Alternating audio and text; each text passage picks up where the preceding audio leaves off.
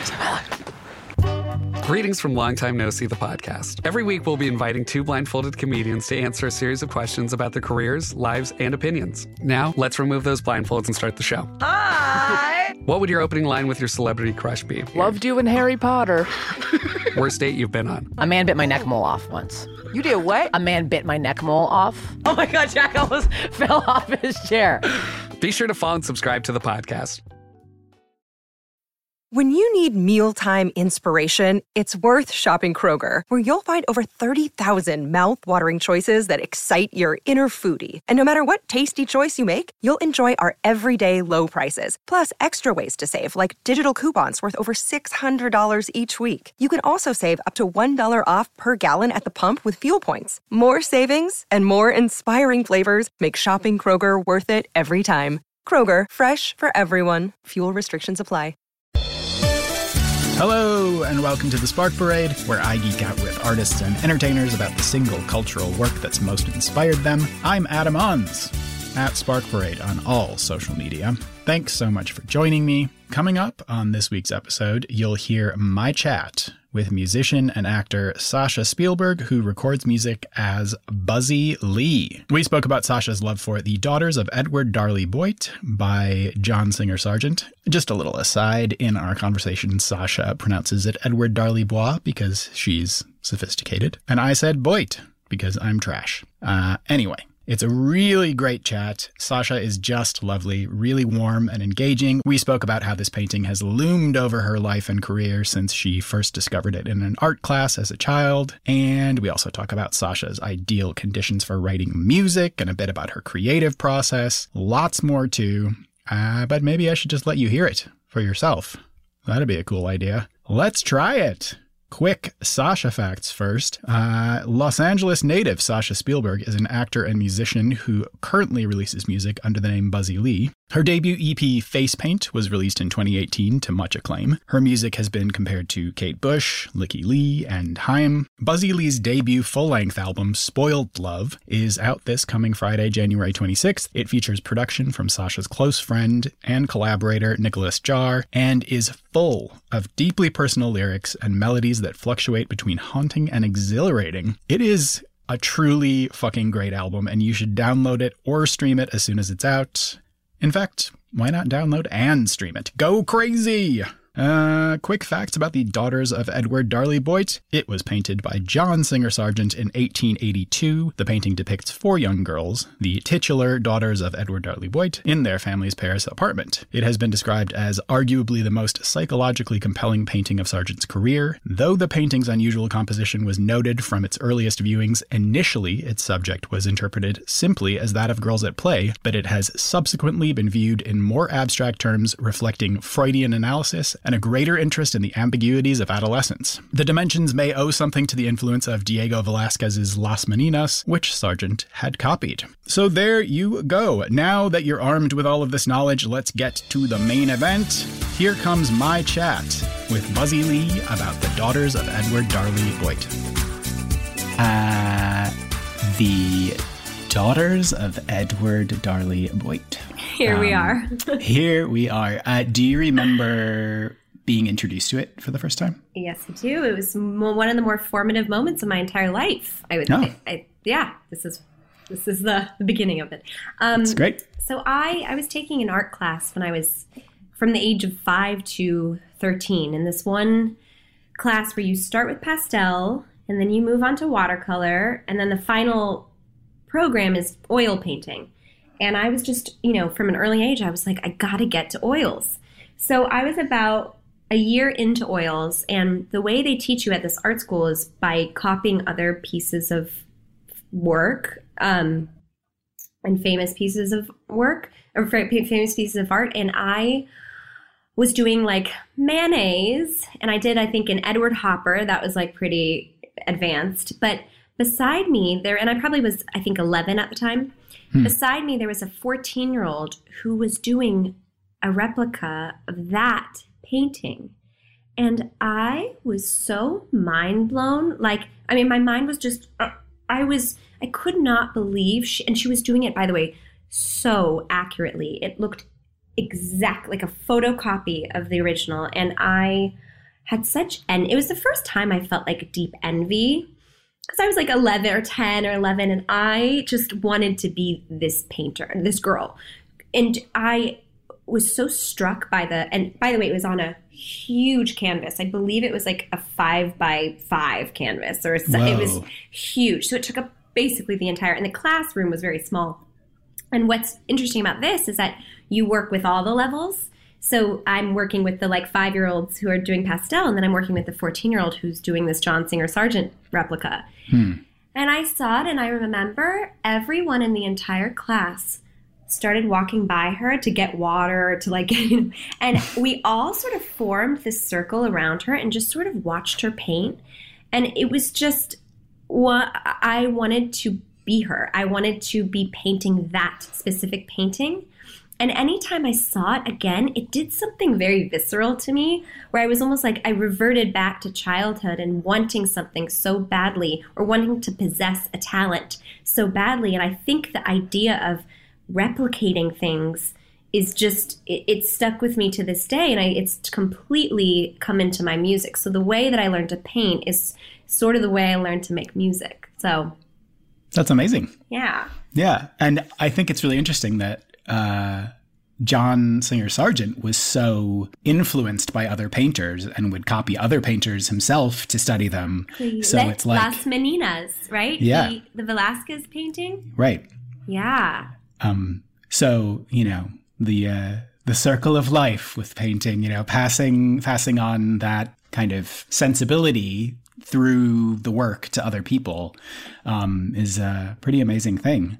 And also, I guess, being around the age of the girls in the picture when you're seeing somebody painting it is probably another part of it. That is a huge part of it. It's also it's such a there's so much to take in that painting. That is a mind-blowing thing for a 14-year-old to take on. That's really amazing. I wonder where she is now, actually. I mean, gosh, she was really talented. Yeah. I mean, she was probably 14, at most 15. I mean, really, because the classes only went up to 8th grade or 9th grade. So she was young and taking on this, I mean, the depth of the painting and its depth, and the way, I mean, the corners are my favorite part. Yeah. The use of light. Oh my God. Yeah. Just, the mood changing from girl to girl, the way that they're positioned has something to do with it, but also the way that the light hits them. And then the way that the light creates depth is just incredible. And there's that kind of secret back part of it where you can just make out little details, but it's not really clear what you're looking at. Yes. And also all of it, but chiaroscuro, which is the light and dark. I find that I try to apply chiaroscuro to every song I make, because I am with friends and online, I'm very buzzy. I'm very goofy, and it's I'm the lighter side. And then with my music, I tend to be more introverted or melancholy, or just not even trying to be melancholy, but just trying to just state exactly what I'm feeling. And I think that in my life is just the chiaroscuro of my being. I mean, that the light and dark to me is what pulled me into that painting. Mm-hmm. Yeah, and I think not just using light and dark, but the way that you can use light and dark to mean different things, that the kind of nuance in any kind of art, having the polar opposites coming together, loud and soft, fast and slow, whatever, making this kind of cohesive whole. And in this painting as well, adding elements of mystery and, all of that. There's a lot of conjecture about the meaning of it. And it's definitely a painting that you can take on face values and just say, look, this is just a picture of some girls. That's it. Right. But there's a lot of deeper psychological interpretations and people kind of trying to get at the heart of what he was trying to say without actually having that information directly from him. So, which is just analyzing artwork. And, in school, you'd read books and analyze them and write essays on them. And everything is an interpretation. And you can find themes and connect everything. And I always think, like, what if none of this means anything? And it's just a portrait and there's nothing behind it. And that idea of just, the system of just analyzing art, and we continue to forever. I mean, journalists, music, this is their jobs. And I think I sometimes can get self-conscious with my own lyrics and think to myself, there are a couple of lyrics people in the past have picked up on and been like, does this actually mean this? And I used to go with it and say, yes, because there actually wasn't any assigned meaning to a lyric maybe from like 5 years ago, but people have assigned meaning to it and I've let them. And it's only been recently that I've actually been trying to assign meaning to things before anyone else can and know exactly what I'm saying rather than leaving it up to interpretation. Right.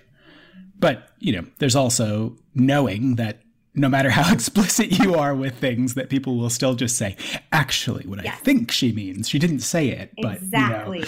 And kind of struggling with that. No, I also think with painting, and because I studied it for so long, that was my thing, I loved music, but I was so shy. Painting was my everything from 5 until 18. So once I started oils, you learn that skin tones aren't just pink and white and a little or brown or, it's not burnt umber or, God, am I even remembering the names of the, it's so many different colors. It is green, it's blue, it's ultramarine, it's yellow, ochre, and then to get the deeper, it's purples.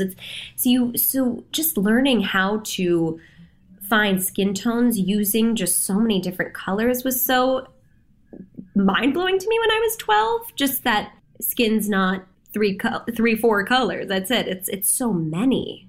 Right. And it's about, the color of the skin itself, but then how it relates to its surroundings and again to the light that's bouncing off of it and whether that light is reflecting another surface that's nearby or whatever. And thinking about all of those things, being conscious of every single detail that goes into painting a portrait, painting what's around the people as well.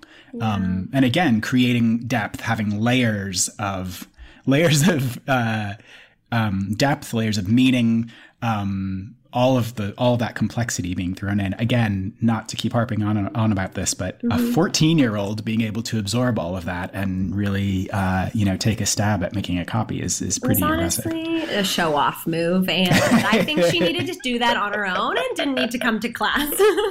Yeah.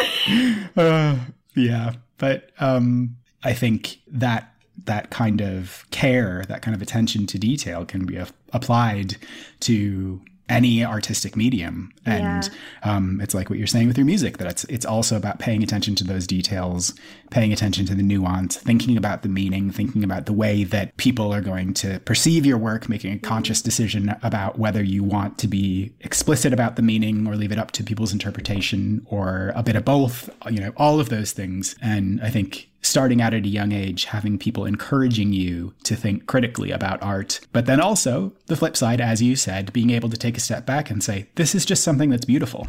And it doesn't necessarily need to, I can appreciate art for art's sake without having to really overanalyze it and try to, pull meaning from it in all different directions. Exactly. Yeah, this painting it really got me. Yeah. It's one of those paintings that, I mean, in the before times when people could still spend hours and hours in museums, we thinking of just like, going to, I'm in New York, like going to the Met and seeing people just sitting on a bench in front of a painting and just staring at it for hours. And this is one of those paintings that I can just imagine somebody really getting lost in for a really long time. Yeah. I remember going home that night and crying. I was like very sad that I was looking at my dumb Edward Hopper replica.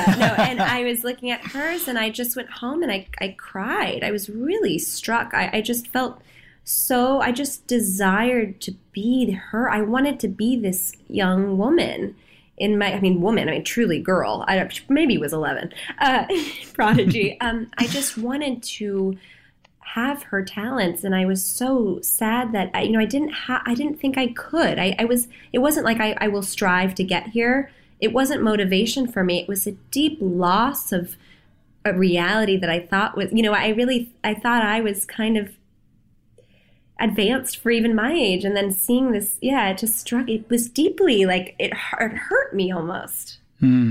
Yeah, and I guess part of being an artist is, to me at least, is learning to appreciate art and being able to absorb as much work in the world around you as you can. And I think for everyone who is a part of creating art, there's always going to be some element of self-doubt or not necessarily competitiveness, but comparing yourself to other artists and, wanting to, having role models, having heroes who the people who you hold up on a pedestal and say, this is the kind of work that I want to do. That can provoke profound sorrow, or it can be something that really, drives you. I think also for me, truly comparing myself to others is the death of all creativity. And I tend to do it so often. I compare myself, on all platforms. Intellectually, like political, like knowing enough about politics, like the way people are able to command a table and have a proper debate. And I don't possess that talent, so I'm constantly comparing myself to others in all areas. And I think with this record, I really wanted to let go of that. And I did for a couple weeks. And that was really freeing, because I wasn't trying to be anything with this record. In fact, normally I think I try to be a bit more accessible. And I think with this, I was really, Nico, that was with the help of Nico, but being, my producer. And I don't even, that feels reductive. Like the word producer, he's so much more than that. He's collaborator, all of it. But he pushed me to really let go of the, does this need strings conversation? Should this be bigger? It's like he really, we worked on that and we had to push through. Yeah. Yeah. And having people to support you, having people to help you to shape your ideas, give you input when you need it, but also having someone to say, take a step back. You don't need to worry about these things. You're doing a good job and you're going in the right direction. Thinking about John Singer Sargent himself having, access to some of the most famous painters in the modern world, and being surrounded by people who are creating incredible, art that was changing the way that people viewed art in the world. He was painting when Impressionism started to really dominate the painting landscape, and was really doing his own thing, was doing something that was not part of what was in fashion, and sometimes was criticized for it, or people were thought his work was trying too hard to copy Velázquez. But I think I'm projecting my interpretation onto him, but that same kind of thing of being able to take a step back and say, this is the work that I want to create. This is what's important to me. This is the message that I want to deliver to the world. And, everybody else can fuck off. Yeah, exactly. It's incredible. And so I'm so envious of other artists who do that, who have done that since the beginning.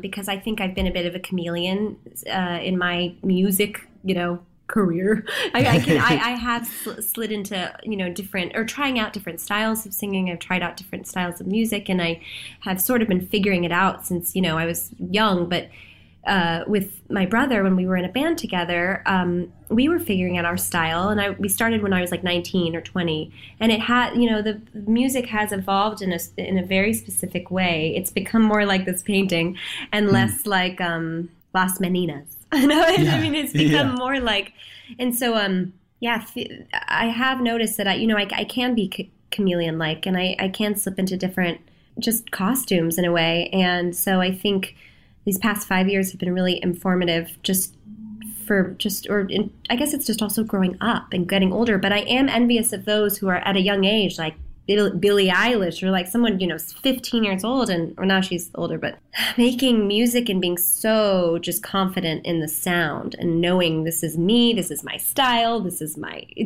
I'm in awe of those who can do that. Yeah. But also, she may evolve into something completely different. Completely. And, it is a process for all artists, I think. Completely. It's there are definitely people who find their niche and, stay there their whole career. Mm-hmm. But I think when artists are open to evolution and can evaluate their past work and find the things that they liked about it and, try to build on those things and work out the things that didn't work as well. So it's all a process. And yeah, sometimes it can take years and years, but when, you want to get to a place where you feel totally confident and, happy in your own artistic skin. Yeah. But as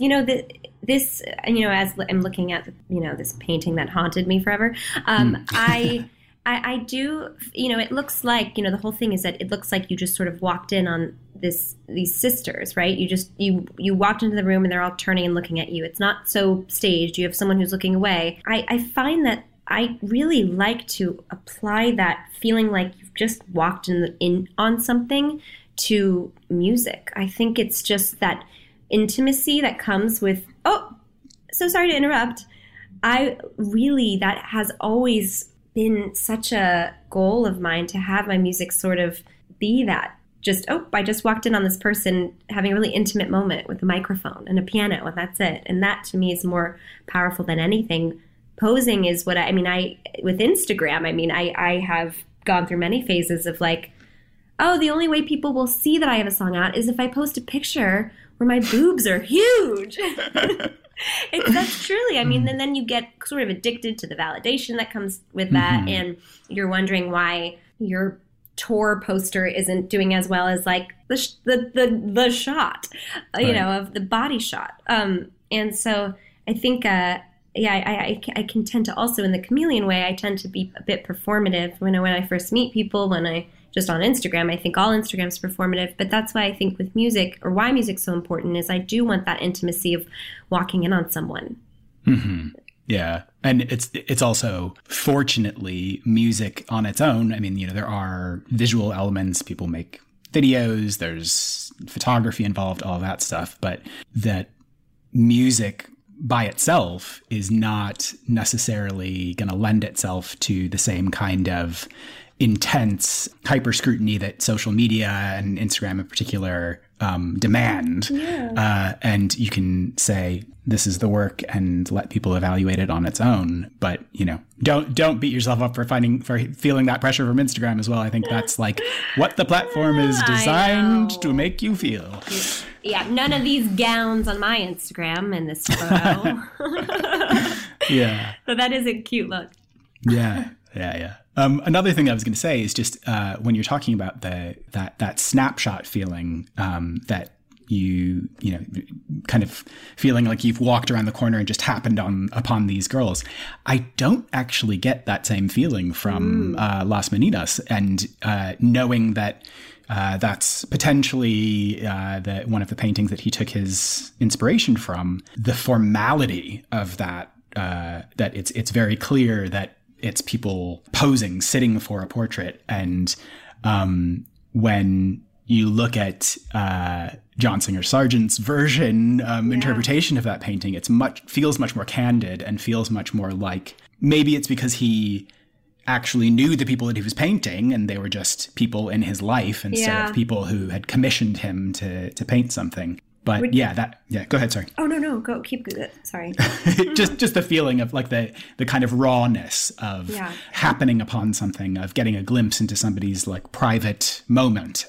It really struck me as well. And also John Singer Sargent was, John Singer Sargent was friends with this family, the Darley Boit family, correct? Yeah. I think they knew each other. And that is interesting to me because you really can tell. It feels like, you know, when you have a parent's friend come over and they walk into the room and they're like, "Hi, Sasha. How what's going on?" And they kind of sit and chat with you and then they leave to the dinner.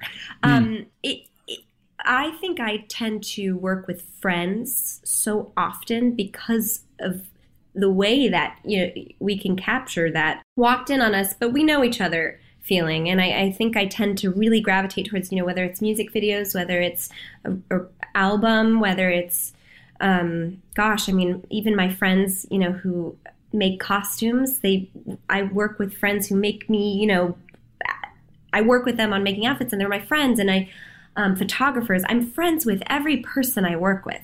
And very close friends, not just peripheral friends. I have a deep connection and I try to keep it that way. And I think that is because, again, I really crave intimacy in a world that maybe is not so intimate. And even with music, like we're listening to it on so many different platforms, and these platforms, I mean, even just the sound, I mean, Spotify with just the sound of songs on streaming services is not the same as, gosh, I mean, I feel so like pretentious saying this, but you know, I had to sit and listen to my vinyl, to my test pressing because to make sure it sounded good and everything. And that was, you know, on the speakers and just it's coming from a record and these songs are like, just that to me is what I really want to achieve. But in all areas of my creativity, I just want that rawness. But again, I feel very pretentious because I feel like every person is like, I want to do, you know, raw, real, come on, let's get down to it. But I think it's all very connected to this Singer Sargent painting. Yeah. And the word intimacy was exactly what I was thinking as well. That familiarity, the closeness that you can feel looking at the painting. And like what you were saying, when you're making music and you want to feel entirely comfortable, entirely supported, and be able to trust that people understand what you're trying to achieve. And there can be a tendency, especially in, you know, bigger pop music, when, you know, you're talking about whatever, Shawn Mendes or somebody like that, where it's like, let's find the hottest producer, and it doesn't matter if they've ever met each other, and throw them in a room. Right. Hottest songwriters, a team of songwriters. We're going to put everything into an algorithm and find what's hot. And doing the opposite of that and saying, I really want to feel like I'm making work that is representative of who I am with people who understand exactly what that means. And I think the idea of throwing people in a room, which is constantly, even that phrase is used like, oh God, I want to push you guys in a room together. That is such a funny idea. Like putting two people who haven't met in a room and being like, all right, go create. And by the way, I actually do very well with meeting people and then working on writing songs for other artists. That is something I can do with a complete stranger because it is surface level in a way. And it is so fun, and it can be also draining, but it's really fun. And I love writing for other artists because the stakes are lower for me. I don't have to bear it all. But it is funny putting people in a room together. Well, now we can't really do that, but pre-COVID, getting people in a room is such a interesting notion. It's just, Yeah, and you know, I don't mean to shit all over big pop music. There's space for all of it, but it's just a very different thing. Very different, and I don't mean to either by saying like the stakes are lower. I'm just saying it's very removed from my world, I guess. Right. And using the idea of whatever, light and dark, loud and soft. It's like intimate and corporate. There's a room for everything. Yeah, and I think I think it's hard to compute intimacy on a record. I think I imagine people either get, you know, sometimes even I have this issue. If I'm listening to a really personal record, I will turn it off because my brain will be like, I can't right now. I can't go into your world right now. I have to listen to Ariana Grande. Like, I'm not there. I just, you have to be ready to go there. And I think in this time of people, escapism, I think we're in a global pandemic. I think the shows that are really working are very escapist. And I think that is a concern of mine, just releasing something into the world that is a bit darker and more melancholy and not escapist at all. It's just very, this is what happened and here I am.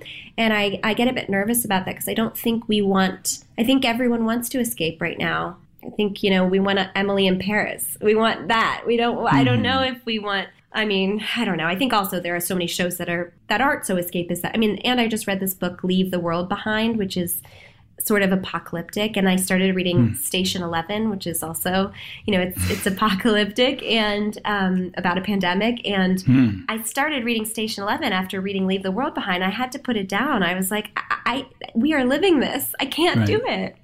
Right. But I think there's also like a spectrum of experience, and something that there have been a couple of books that I've read this year that coincidentally were published this year and like were totally prophetic about, pandemics and whatever.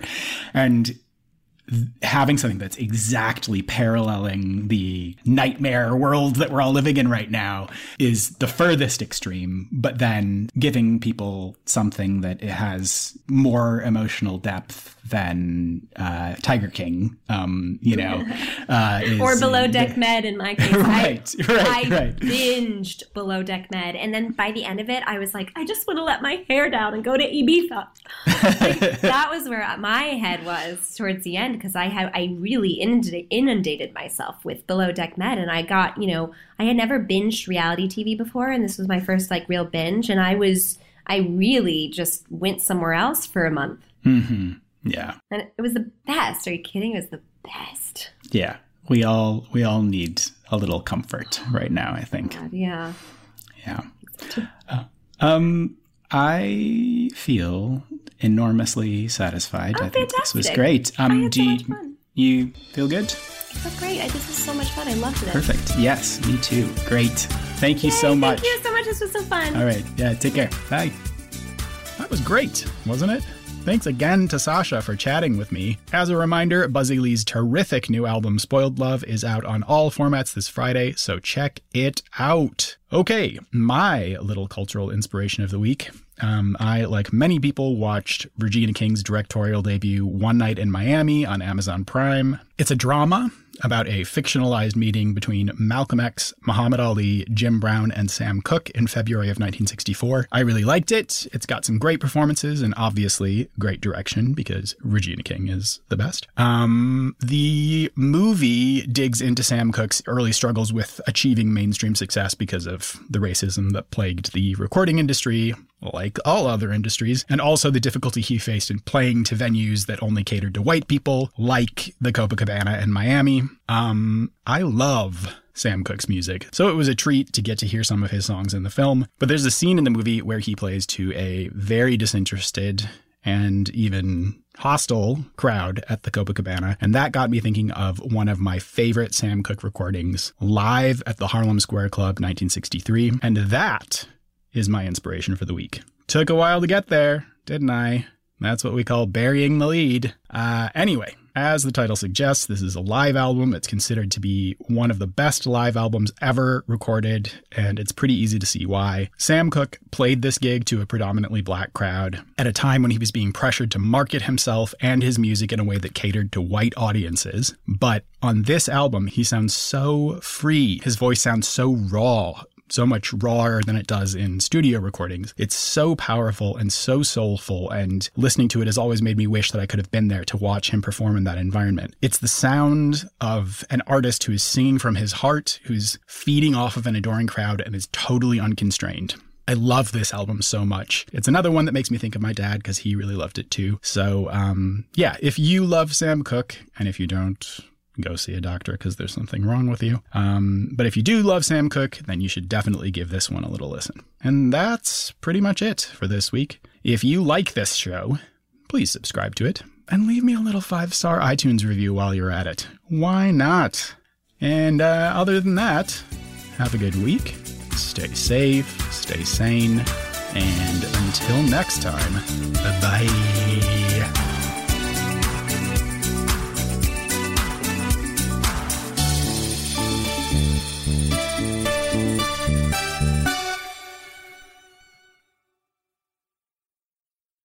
Save big on your Memorial Day barbecue, all in the Kroger app. Get half gallons of delicious Kroger milk for $1.29 each. Then get flavorful Tyson natural boneless chicken breasts for $2.49 a pound, all with your card and a digital coupon. Shop these deals at your local Kroger today, or tap the screen now to download the Kroger app to save big today. Kroger, fresh for everyone. Prices and product availability subject to change. Restrictions apply. See site for details.